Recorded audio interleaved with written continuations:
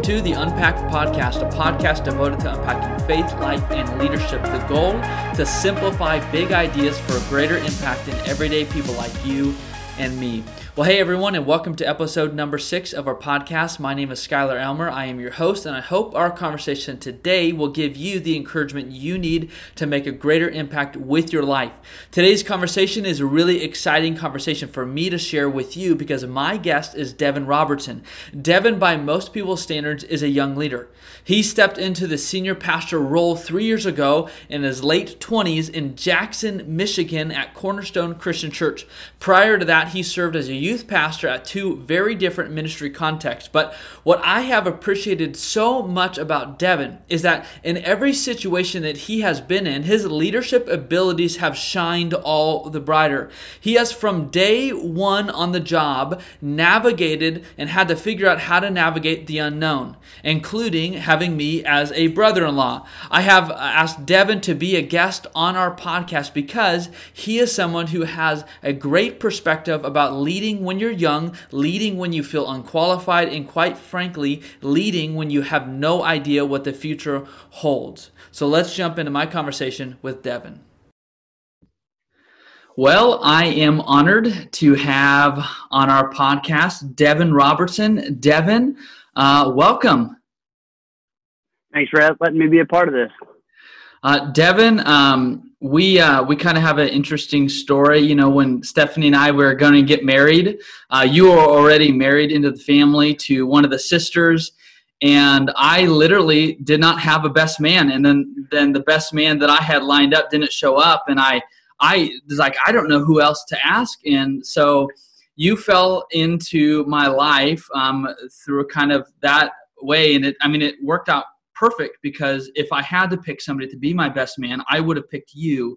And so I'm grateful that we're related to each other, even though we're slightly weird. But anyways, Devin, I'm so glad that you're willing to have a conversation with us about leadership. So for those of you who don't know who you are, Devin, who are you? How did you come to faith, and how did you end up doing what you're doing right now? First, I appreciate that. It certainly was kind of fun being thrown in to be best man last minute for that. But I've thought about that multiple times. So I've appreciated being able to be a part of that as well. Because certainly you're one that I go to on a number of occasions for things. So my story, I joke, as some others have as well, that I was born in a pew. That I grew up in a Christian home. My parents even kind of were some that they were active enough that they served as janitors and things like that. So we were a church family that had keys to the building. We ran around. So that was me. I was, when youth ministry years in junior high and high school, I regularly was a part of activities, youth group. I played in worship bands, went on mission trips. I was a part of the church in about every capacity, at least it looked like from the outside in. But really, I was kind of, if I'm honest, I was a church attender with no real surrender to Jesus. And so it was through a CIY conference, and through a CIY conference I didn't want to be at, to be honest. But I was, my dad thankfully forced me to go, and I was kind of sitting there in the front row one night, the first night in worship. We have the best seats that everybody wants, and we were sitting there. I was sitting there, grumpy, arms crossed, because I didn't want to be there. And long story short, got to get a hold of my life that week through other people, through speakers, through just the whole experience of there. And the rest is relatively history. There were bumps in the road after that. But, after I came to faith, I was around 16 or so. I really got into athletics and things in high school. And so when I graduated from high school, I knew my 2 big sports were cross country and tennis, and I ended up playing tennis for for Division III university for a year. And again, it's just kind of that God got my attention type situation again, whereas I drifted a long ways, and I wish I could get into more of that, but don't know that we have time for it. But ended up looking for a Bible college. I knew that God had called me into ministry, and So out of my idolatry of all sorts of things during that time period, within like a year, I'm at Ozark Christian College, and 2 weeks of being at Ozark, I get hired on as a youth/children's minister for a small country church. They had no business. Well, I'll talk about this. They had no business hiring me, and yet they took a chance on me, and it was a great experience, one that I'll be indebted to forever. That we saw God do a lot of things through. So during that time too, I got married into the Moyers. I got married into them. She technically, I guess, she got married and came into the Robertson clan, but you know how it goes. We all feel like we're part of the Moyers gang rather than vice versa. So we got married, and we started having kids. And during that time, we made a ministry transition to Marshalltown, Iowa, which is near where I grew up, and served there for 4 years in the area of youth ministry and did all sorts of things. It was a great experience. Learned a lot during that time, which led us to where we are today, which is in Jackson, Michigan, serving as lead minister at Cornerstone Christian Church. So there's like the big snapshot. Just about 11 years or so of ministry. Started really young, and have a wide scope of experience within those 11 years. Is kind of a snapshot, I guess, of my background.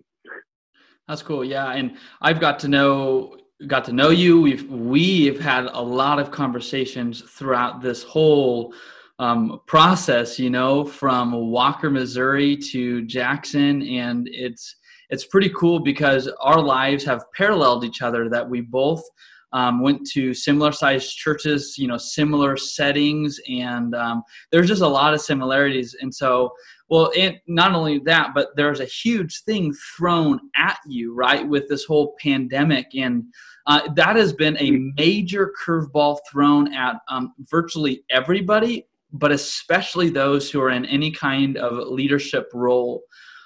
Devin, on a personal level, what has God been teaching you in this season, in this time? Yeah, curveball is right. I mean, it's not something that anybody really could formally prepare for, I guess. I suppose you could, but nobody saw it coming. And but for me personally, there's lots of things I could probably talk about leadership-wise. But for me personally, that was kind of under the surface of everything leadership was. The first thing was Illinois was pretty crazy with the pandemic too, but in Michigan, things really took off in a hurry, and we're not far from Detroit, where really from Jackson, Michigan, Ann Arbor, and Detroit, there's a whole lot of like connections and transportation, lots of things that happen. So when the pandemic and the virus just kind of took off in cases in Detroit and kind of went our direction, it got real, really quickly, and especially immediately how we didn't know what was really happening. We didn't know how, obviously it's serious, but we didn't know, nobody knew like what the effects of this virus were, how you got all sorts of different things. And so there's a lot of fear that came with that, personally, and of course, communally. So I guess the first thing for me was settling in my mind, which I've always struggled with, is having an eternal perspective. Is so much of what we do from day to day is thinking about the here and now, and it really was kind of a good wake up call for me. Is like, okay, if I really believe what I believe, that this world is we're temporary residents preparing for an eternal kingdom or living as eternal citizens now, then it's time to start living like it. And so putting on my citizenship, or not that he took it off, but remembering my eternal citizenship of the unshakable kingdom that Hebrews talks about, was a big piece that I had to do to, not for sanity, but it was just a wake up call to remember my first identity. And then kind of through it, when kind of the fear wore off and it kind of became a normal, if you will. I mean, we all got acclimated to staying at home, to wearing masks when we go to the store. I mean, all this stuff, when that all kind of slowed down a little bit and it became a part of life in a sense, for me, it became a wake up call, whether I'm in an elders meeting or whether I'm on social media or where I am, to be slow to speak, is to not feel like I have to speak into absolutely everything, that everybody has opinions on various things that are taking place. And I don't always need to give my opinion. And frankly, I've seen a lot of Christians who were, and ministers and leaders who were quick to give their opinions on things, and it just simply hurt their witness, and it hurt their influence. And so just to kind of not feel like I always have to be speaking, but to be listening, and allowing God through all the chaos and the uncertainty, allow God to instill truth into me, and to spend some time in the Proverbs and just be kind of slow to speak, quick to listen and slow to speak, that process. So there's like two big personal things, I guess, for me. That's good. And Devin, I agree. There's nothing, listening to a whole gamut of other people, they're like, yeah, nothing prepared me for this, But, looking back, I mean, you've had a series of, crises and other challenges. When you look back on your life, do you see anything that kind of prepared you for how to handle something like this? Yeah, and more on the leadership side of things, and that there's two things. I suppose again is that it was instilled to me that as a church leader, our primary focus as a church, and I'm going to talk more about this here in a second too, is mission is the driver. That for the church, mission should be the focus. And if mission is the focus, then the church is always adapting. We're always changing. We're always changing our methods. We're always changing our strategies. And so it was natural to me to say, as things really changed culturally, to say, well, automatically we've got to adapt how we do church. We've got to adapt how we stay connected. We've got to adapt how we share the word. We've got to adapt how we do mission. And so adaptation for me was really cool to see the way that the church, I think the church, at least within our culture, that's all I can see, adapts just as well as anybody, if not better. I mean, did a great job of coming up with resources and staying connected with people, and to be able to adapt in times of need. And for me, it was just kind of a natural transition, because as church leaders, if you're not adapting, you're probably dying. And so it was just that overall process of always thinking missionally, and as a result, adapting to what you need to do to get things done, became a natural part of the transition into a pandemic. That's good. Yeah. In, not having, I guess, that goal to hit, you feel like you're kind of, adaptation almost can become an enemy, because you're trying to hit everything at once. Mm-hmm. And, I mean, even like with what you were saying, there was this sense early on where you felt like you should speak to everything, and yet you're like, I don't even know what I should say. And, so, not having that, having that target, kind of can hinder a lot of that. So Devin, I guess looking down the road, however long this is the new odd normal, are there any things that, as things kind of reopen back up, and when it comes to, I guess, leadership in general, but, maybe just, like even the church, are there any things that are causes of concern for you about the future, or even maybe causes of extreme excitement about the future? Yeah. There's multiple things, I suppose, that I can say that I'm concerned about. I guess I'll just start with the unknown. Is just not knowing. And again, that kind of comes back to what I said a second ago, is that we're always adapting, but just the unknown of, particularly where we're talking about, at least within our context, we're talking about re-entry, not a restart. We're very careful about saying, look, the church, we have not closed as a church. We have not, we've just haven't been physically gathering, that the church is still alive and it's still active, and we've still seen cool things through this. We're just talking about a re-entry of gathering together, again, which there's some of the positive. I think there's been a positive thing that the church has learned through this, and that is the church is not restricted to a gathering. The church is far bigger than that. That perhaps God is teaching a huge lesson to the church in the midst of all of this, that if you can't be the church because you can't gather once a week, then maybe your vision of church is too small. And so I think God has helped teach the church what the church is through this process.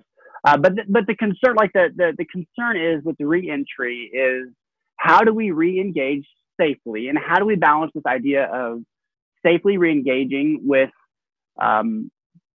also having emphasis on the spiritual health? Is at what point, this is going to be hard for me to explain because I'm having trouble processing in my head, is that as we talk about this re-entry plan, is how do we balance between physical safety and spiritual health? Is at what point do you sacrifice some things within your gathering that contributes to spiritual health? I mean, physically gathering is a spiritual act. There is something to be said. I mean, I don't think we should be talking about forever, as I've heard some do, and I think this is an unhealthy process to go down, about not gathering physically for a long period of time. I don't think that's healthy. A temporary time, I think, is healthy. I think it's biblical. I think there's quarantine messages through the Old Testament. Those are there, that to take a break for the health of the community and is a good thing. So I'm not saying this is evil or wrong not to be gathering. Of course not. But at what point do you, with the potential risk of physical health, at what point do you sacrifice the spiritual benefits to gathering together? And so that's what I'm concerned about, is I don't want to gather in a sense that it's so sterile that we actually don't really get to interact, that we don't really get to socialize. And so that's a struggle for me, is balancing between operating in fear and operating wisely, and seeing the value in that. There is some sound risk to be taken to be able to gather in person with people, because we were created for community. And as much as technology and online resources have been a tremendous value, and it's been amazing. I mean, it's been amazing to be able to have these resources available to us in this time. I think we've all also realized, which is just my positive, I think we've also realized that that's not enough. That for so long, well, as long as I've been in ministry, many people ask, well, why do I have to go to church? And I think many people that are truly following Jesus aren't going to ask that question anymore. I think now they're going, now I see. Now I see the value in being with people. I think we very much underestimated what real face-to-face contact meant to each other. That do I have to go to church, I think, is a moot discussion. At least it will be for a period of time here, because now we know what it's really like to not be able to physically gather and see physically one another. So you think that question of, I guess that individual spirituality within Christianity that said I can be a Christian and not go to church. Do you think that's you see that as kind of going away because people are actually experiencing what that actually means and what that's actually like? Yeah, I do think so. And while I've seen a couple comments here and there of people saying, it's interesting that as our church, I've heard those comments. There's been one comment in particular that I've seen that, well, I wonder how many people are just going to be settled for Zoom church from now on. And ironically, that's somebody that wasn't really connected at all in the first place. It's somebody that wasn't really a part of the community. But it's those that, even to some extent, that were to any level connected with real people, I'm seeing are ready to even take a risk of their physical health at their own cost to be able to be gathered in person again. And we're seeing, let's just take a step back from the spiritual health side. We're seeing physical health dangers to people not having interaction with other people. I think we're seeing affirmation of biblical truth and the importance of community and just people's mental health. if we would just study that and compare it to what God says about being in community, that it's not good for man to be alone, if we would put those two things together, we would recognize that there's affirmation to biblical truth here. Like God knows what he's talking about. Surprise.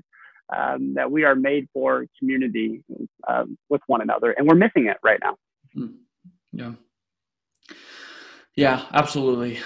Devin, shifting gears just a bit, in many people's eyes, you're a young leader. I'm a young leader. And though, I guess, watching you in the different contexts that you have been in, Walker, Iowa, Michigan, you have, to me, consistently shown that, at least in your wisdom and your insights, you're not a young in those areas. You've shown some quite a bit of maturity when it comes to leadership skills and abilities and insights. What are some lessons that you've learned along the way about leading while being young? Yeah, well, there's a lot, and I've made a lot of boneheaded decisions. And the first thing I want to preface, I've got a few here, but I want to preface all of them with the fact of being mission driven as the church.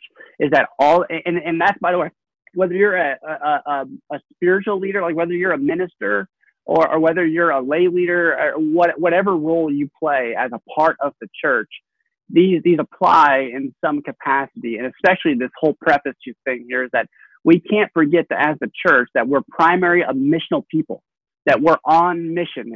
And we've been at our church, we've been going through the book of Revelation, and I've always believed the church is mission centered. But when we got into studying Revelation chapter 2 of the beginning of the letters of the churches, the first letter was the church in Ephesus, and it ends with the rebuke or the threat of punishment for the church in Ephesus was, I'm going to remove, if you don't repent, I'm going to remove your lampstand. So that's the idea of, I'm going to remove your identity as a Christian church. Well, let's just go ahead and draw that connection, that analogy of lampstand. What does a lampstand do? It produces light to those around it. It draws us straight back to Matthew chapter 5, where Jesus says, you are, this is looking forward to the church, the light of the world. A city on a hill cannot be hidden. That our role is to be a light. Our role is to be a missional people and to impact those around us. And we can too easily get wrapped up into doing church, remaining status quo.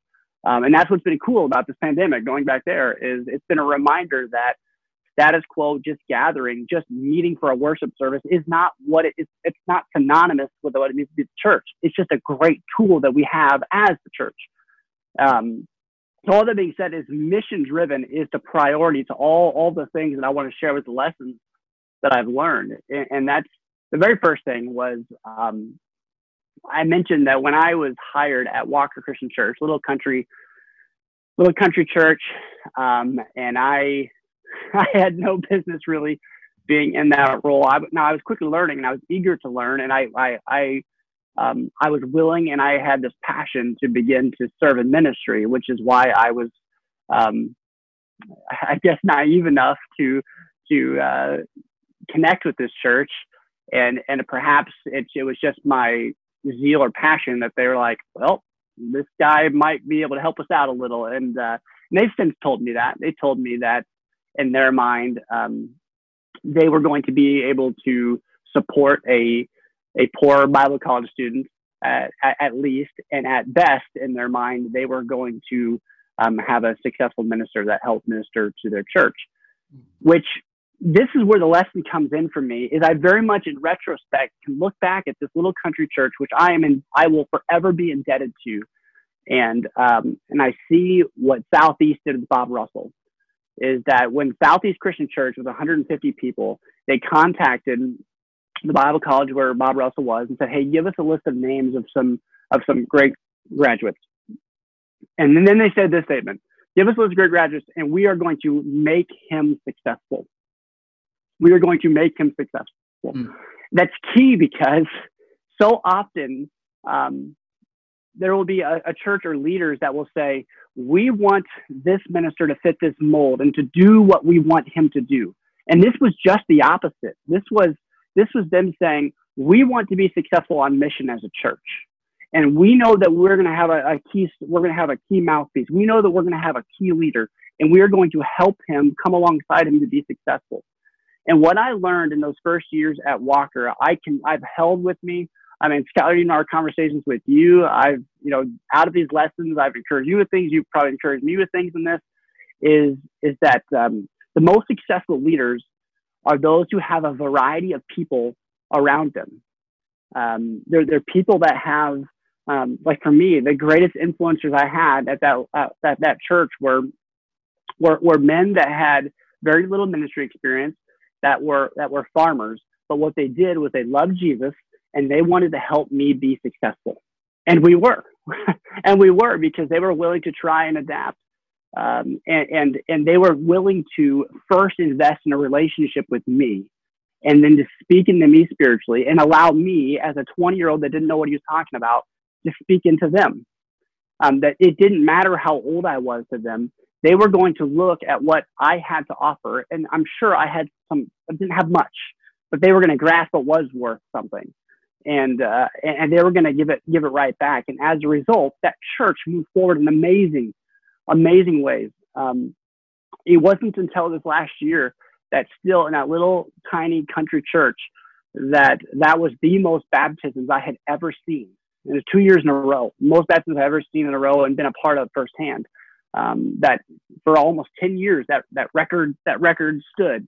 And it's because there was a group of men that were willing to come alongside me and help me to be successful. And I'm seeing the same thing in my present church now. Is I followed a minister that was that had been there for 44 years. He had served, and it was really daunting to step into his shoes.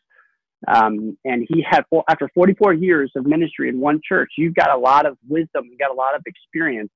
And yet the day that I stepped into that role, the leaders that I had around me said, this is the guy, whether he knows everything or not, this is the guy that we're going to help be successful. We're going to support him. If there's something we don't quite agree with, I'll talk and we'll ask questions about it. But we were one team together. And it was through the different backgrounds and through the different generations coming together that I have been able to become a successful leader in season. Whatever that, by the way, I'm defining success again, missionally. Seeing people come to Jesus and seeing people grow in their relationship with Jesus. That's what success means. Not, and especially in my current context, and especially in my first context of Walker, that was what was a win. It wasn't them trying to get me to fit some mold. It was them saying, we want to win together, kingdom wins. And so what I had to do was be humble enough. Let me give one, I don't want to drag this out too long here, but I want to give one example of just one really silly thing at Walker was I learned in youth ministry class. I was youth minister at the time. And they basically, I heard the message loud and clear. You should not do lock-ins. Lock-ins are a no-go. You should never do a lock-in. And so I came back to my church, even though the lock-ins were one of the biggest things they did at church. I came back and said, hey, we shouldn't do lock-ins anymore. And so this is a few years into it. And so I told one of my trusted men, no more. We're not going to do any more lock-ins. And he said graciously, but firmly, are you sure? Like, are you sure that's really best for our church? Like, are you sure that there's something actually dangerous about lock-ins at our church? Are you sure it can't be successful here? And I said, well, they said that it's not a good idea for these reasons. You know, class taught me this. Therefore, since I learned it at Bible college, everything has to automatically apply. And I listened to what he had to say, and I thought, you know what? I think he's probably right. That year, we made some tweaks to our lock-in, and a little tiny church of like 80 people, all of a sudden we had a lock-in of like 85 kids that started with multiple baptisms. And it's like, maybe I should, certainly take the wisdom when I'm learning at Bible college, which I learned a lot. They taught me how to think, which is really important. But maybe to listen to those multi-generations around me and to help lead me through this. Because they didn't push back against everything I did or didn't want to do. But that one, they said, I think you need to check our culture here. And so that was that's locked with me ever since then. It's just because I hear some advice from somewhere doesn't mean it automatically universally applies. And I would not have known that, and we wouldn't have had that success if I hadn't surrounded myself and been willing to listen to older leaders, regardless of what their ministry experience or whatever their experience was in the field that I was working in.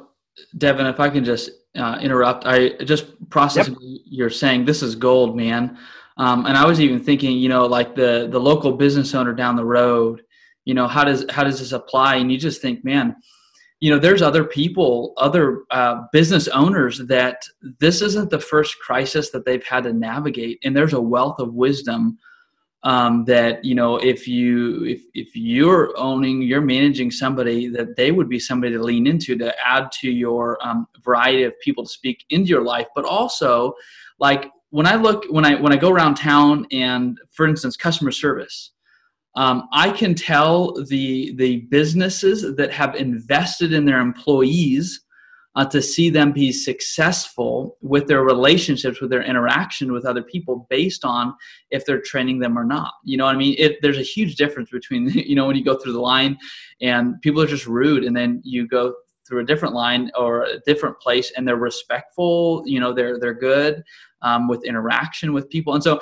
anyways, I mean, right there, you can see, that wisdom just applying of getting people around you who have way more experience, as well as having this focus of investing in the people that are coming in, whether that's employment, leaders, whatever. So anyway, sorry, continue. No, yeah, you hit something big there too, which is, if there was two like broad scopes that everything that all these points fit into, is number one is mission. What's the mission of the church? How can we together as a church, as a team?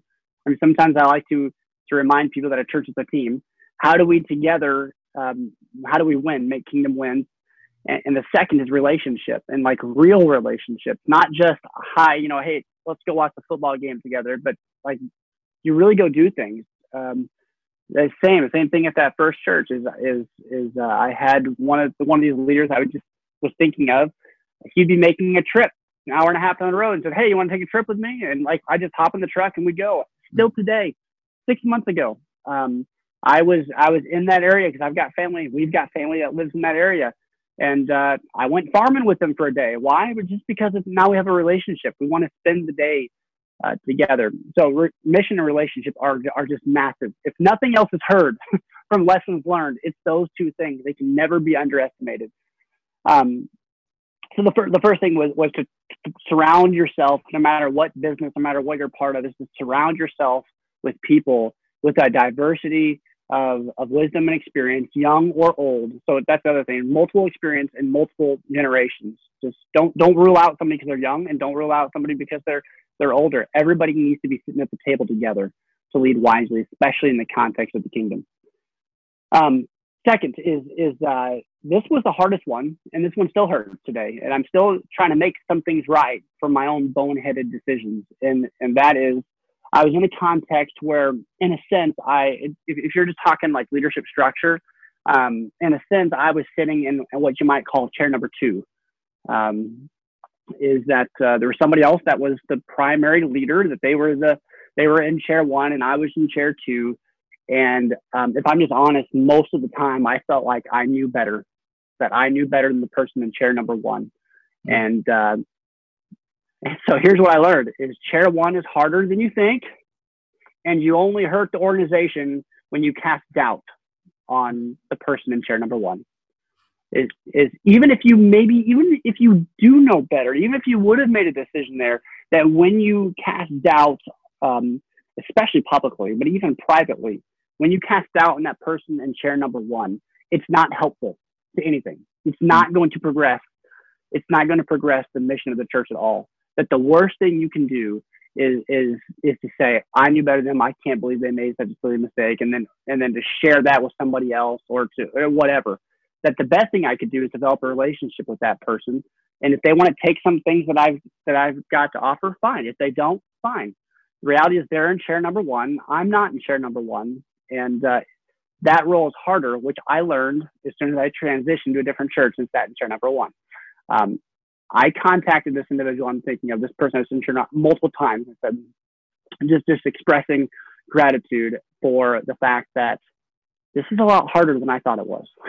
I can read a lot of books if I want to. I can do a lot of studying about what it means to sit in that chair number one role. But until I've sat in that position, I have no right to criticize someone in that spot. I can give advice, I can have opinions, but my role is always to support that person if I'm on that team. And what's best for that team is to support the person in that role. There's a lot more I could say about that, but that's probably enough for now. But the third lesson is probably the most important of all of them. I heard David Platt say this, and I realized how true it really is, not just for him, but was for me and for really about anybody else. But as he was being asked about his leadership capacities that he served in, he made the comment that God had always asked him to serve in capacities that were disproportionately to the person that he was. That the positions that he was going to be sitting in were always too big for him to handle. And I've realized that's the same for me. Starting with Walker, where 2 weeks into Bible college, I was hired in a position, even though I'm sure I knew better than this, but I hardly felt like I knew the difference between the Old and New Testament. And yet here I am as a minister. I'm supposed to be leading other people. Or when I transitioned to Cornerstone Christian Church in Jackson, Michigan, I'm following a guy that's been there for 44 years and had a steady and solid church for many years. In fact, we celebrated the 100th anniversary of our church not too long ago. And I'm stepping into these roles, and I still remember these words. And these are the words that I shared with the congregation when I stepped into the position. When I stepped into that role, I was 28 years old and had no lead ministry experience. And yet the leadership team said, we're going to help you be successful. And all I could think was, man, why? When I got there, we moved, we're settled in, I'm getting ready, like ordination Sunday. I'm like, I cannot believe I'm stepping into this role. And yet that was a reminder of that God has always used me disproportionately to who I am. And so here's the lesson I learned was it's any time, and so this goes back to my previous comment about sitting in chair number 2, anytime that I have felt like I'm adequate, anytime that I felt like that I have the capabilities or the skills or the knowledge on my own to lead something, I'm in extremely dangerous territory and I'm about to make a big error. But any moment that I have been trying to lead out of who God is and not out of who I am, it's in those moments that God is going to do some great things to the organization I'm leading. Mm. Devin, that's really good, man. That's gold. I know if there is anybody who isn't, number one, who is in chair number 1, they're probably under the breath saying, thank you for saying that, Devin. Because I want, employees, I want church members, I want other people to hear that, that there's a lot more weight that is lumped on your shoulders, and you almost feel like you have to make decisions going at like 70 miles an hour and just hope to God and pray that that's the right God-honoring decision. It's very rarely is it malicious, but almost always is it seen that way.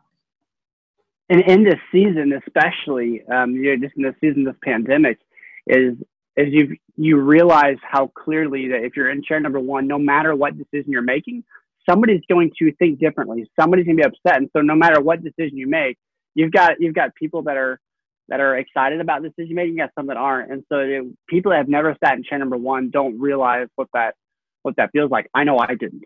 I didn't realize how difficult that really was. I thought, you make a good decision, everybody praises your good decision. You make a bad decision, everybody lets you know about it. It's like, oh, I'm not going to do that. That's not how it works.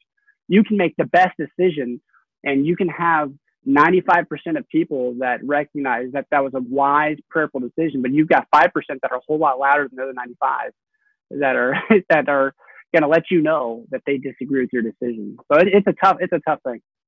Man, it's like parenting, right? Oh, my parents are so awful. I can't believe they wouldn't let me do this. And then you become a parent and you find yourself calling your parents going, hey, I just want to say Thank you so much. And I respect you. I appreciate you, that perspective. Devin, two questions for you in kind of closing. The first is, how do you stay calm, collected, and healthy in high stress seasons, like as a leader? And then would you recommend any resources that have been helpful to you? Yeah. Well, it's funny that you say calm and collected. I'm not sure I've ever been described as calm and collected. But there are some practices. Two in particular that I want to share. And the second one is really probably the most important. The first one is to, I guess for a second, I'll just speak to those. I'm sure this is also true in the business world, but I can't really speak into it. But at least if there's anything in this, I'm going to say that's like exclusively ministry. Here it is listen to the core voices. Is there are, like, when you make a decision, or if you're doubting your own self-worth, you're doubting your leadership abilities, is who are the people in your church that have been faithful followers of Christ, that have loved this church more than you have, even, that have loved it longer and more.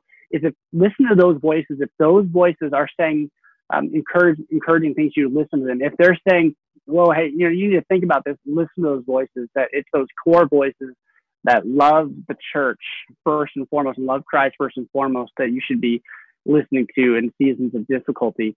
But more important, not more importantly, but to stay healthy physically and spiritually, the greatest practice I learned, it came from Wayne Cordero, and that it basically is the concept of when work gets harder, you need to play all the harder.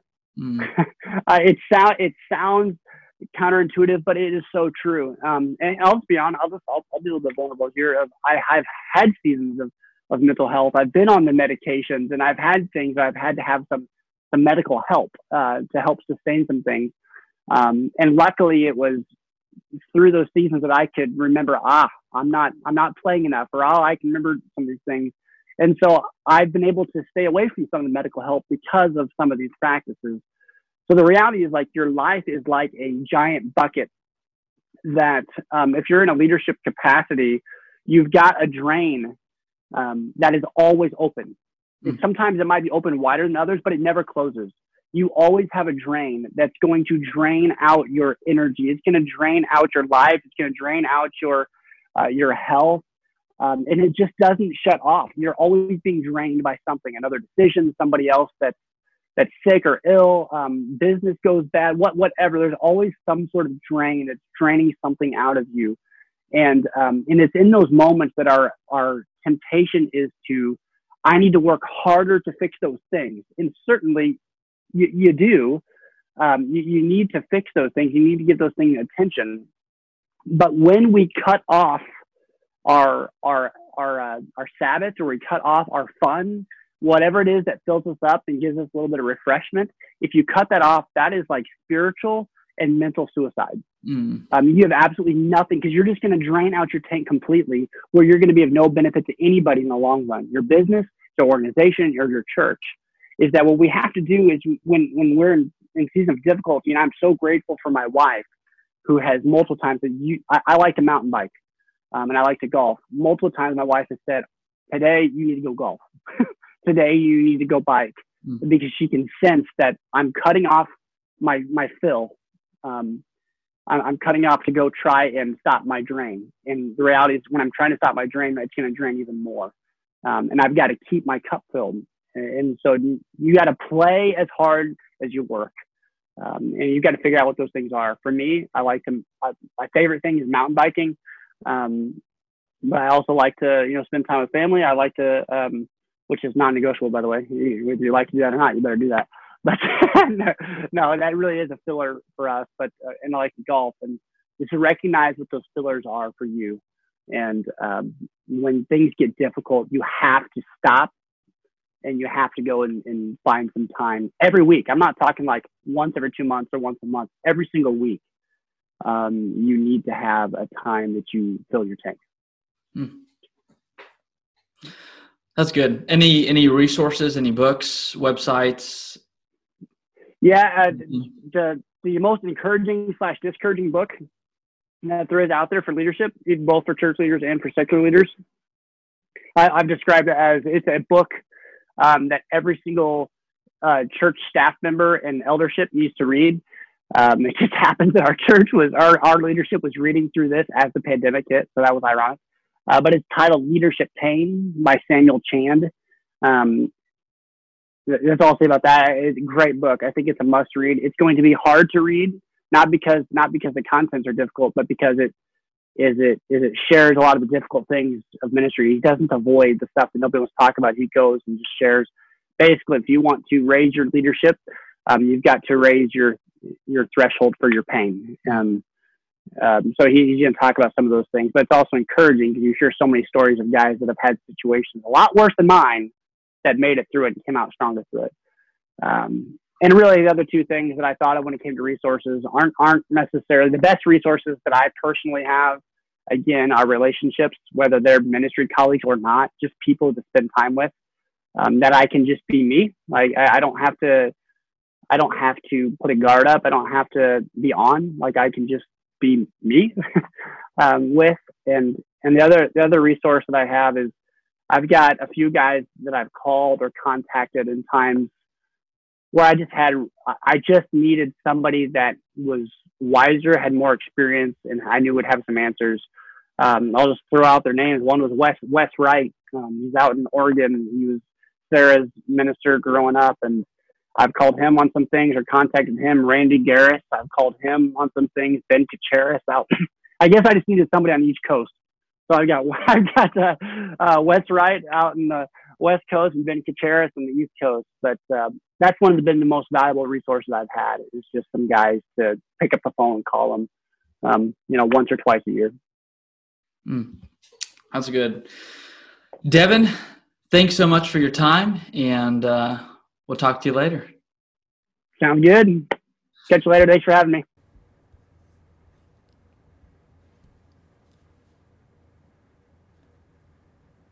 I don't know about you, but after that interview, I feel inspired to just go out and play all the harder. What a good word of advice. We have had a lot thrown our way over the last several months. We've had fears due to viruses, isolation, anxiety, and to top it all off, we have seen our nation go from being isolated and alone to divided over the issue of racism. It's very sad. It is very heartbreaking on all fronts. Well, tomorrow I'm going to share a bonus episode that I was planning to release later on this summer with my former professor Shane Wood about the conversation and issue of racism. That will release tomorrow at 10 a.m. And then next Wednesday, I got to sit down with Dr. Scott Womble and have a conversation about how and why the Bible is difficult to understand. Like, have you ever read something in the Bible and been confused or troubled by it? What do you do? How do you handle it? Well, that is the question that I got to ask Scott Womble, and so that will air next Wednesday. Do me a favor really quick. If these episodes have been helpful and encouraging, could you just take a moment and like and leave a comment on them? It helps get these conversations into more people's hands. Well, I hope this conversation has helped you in your life so that you can make a greater impact in your life.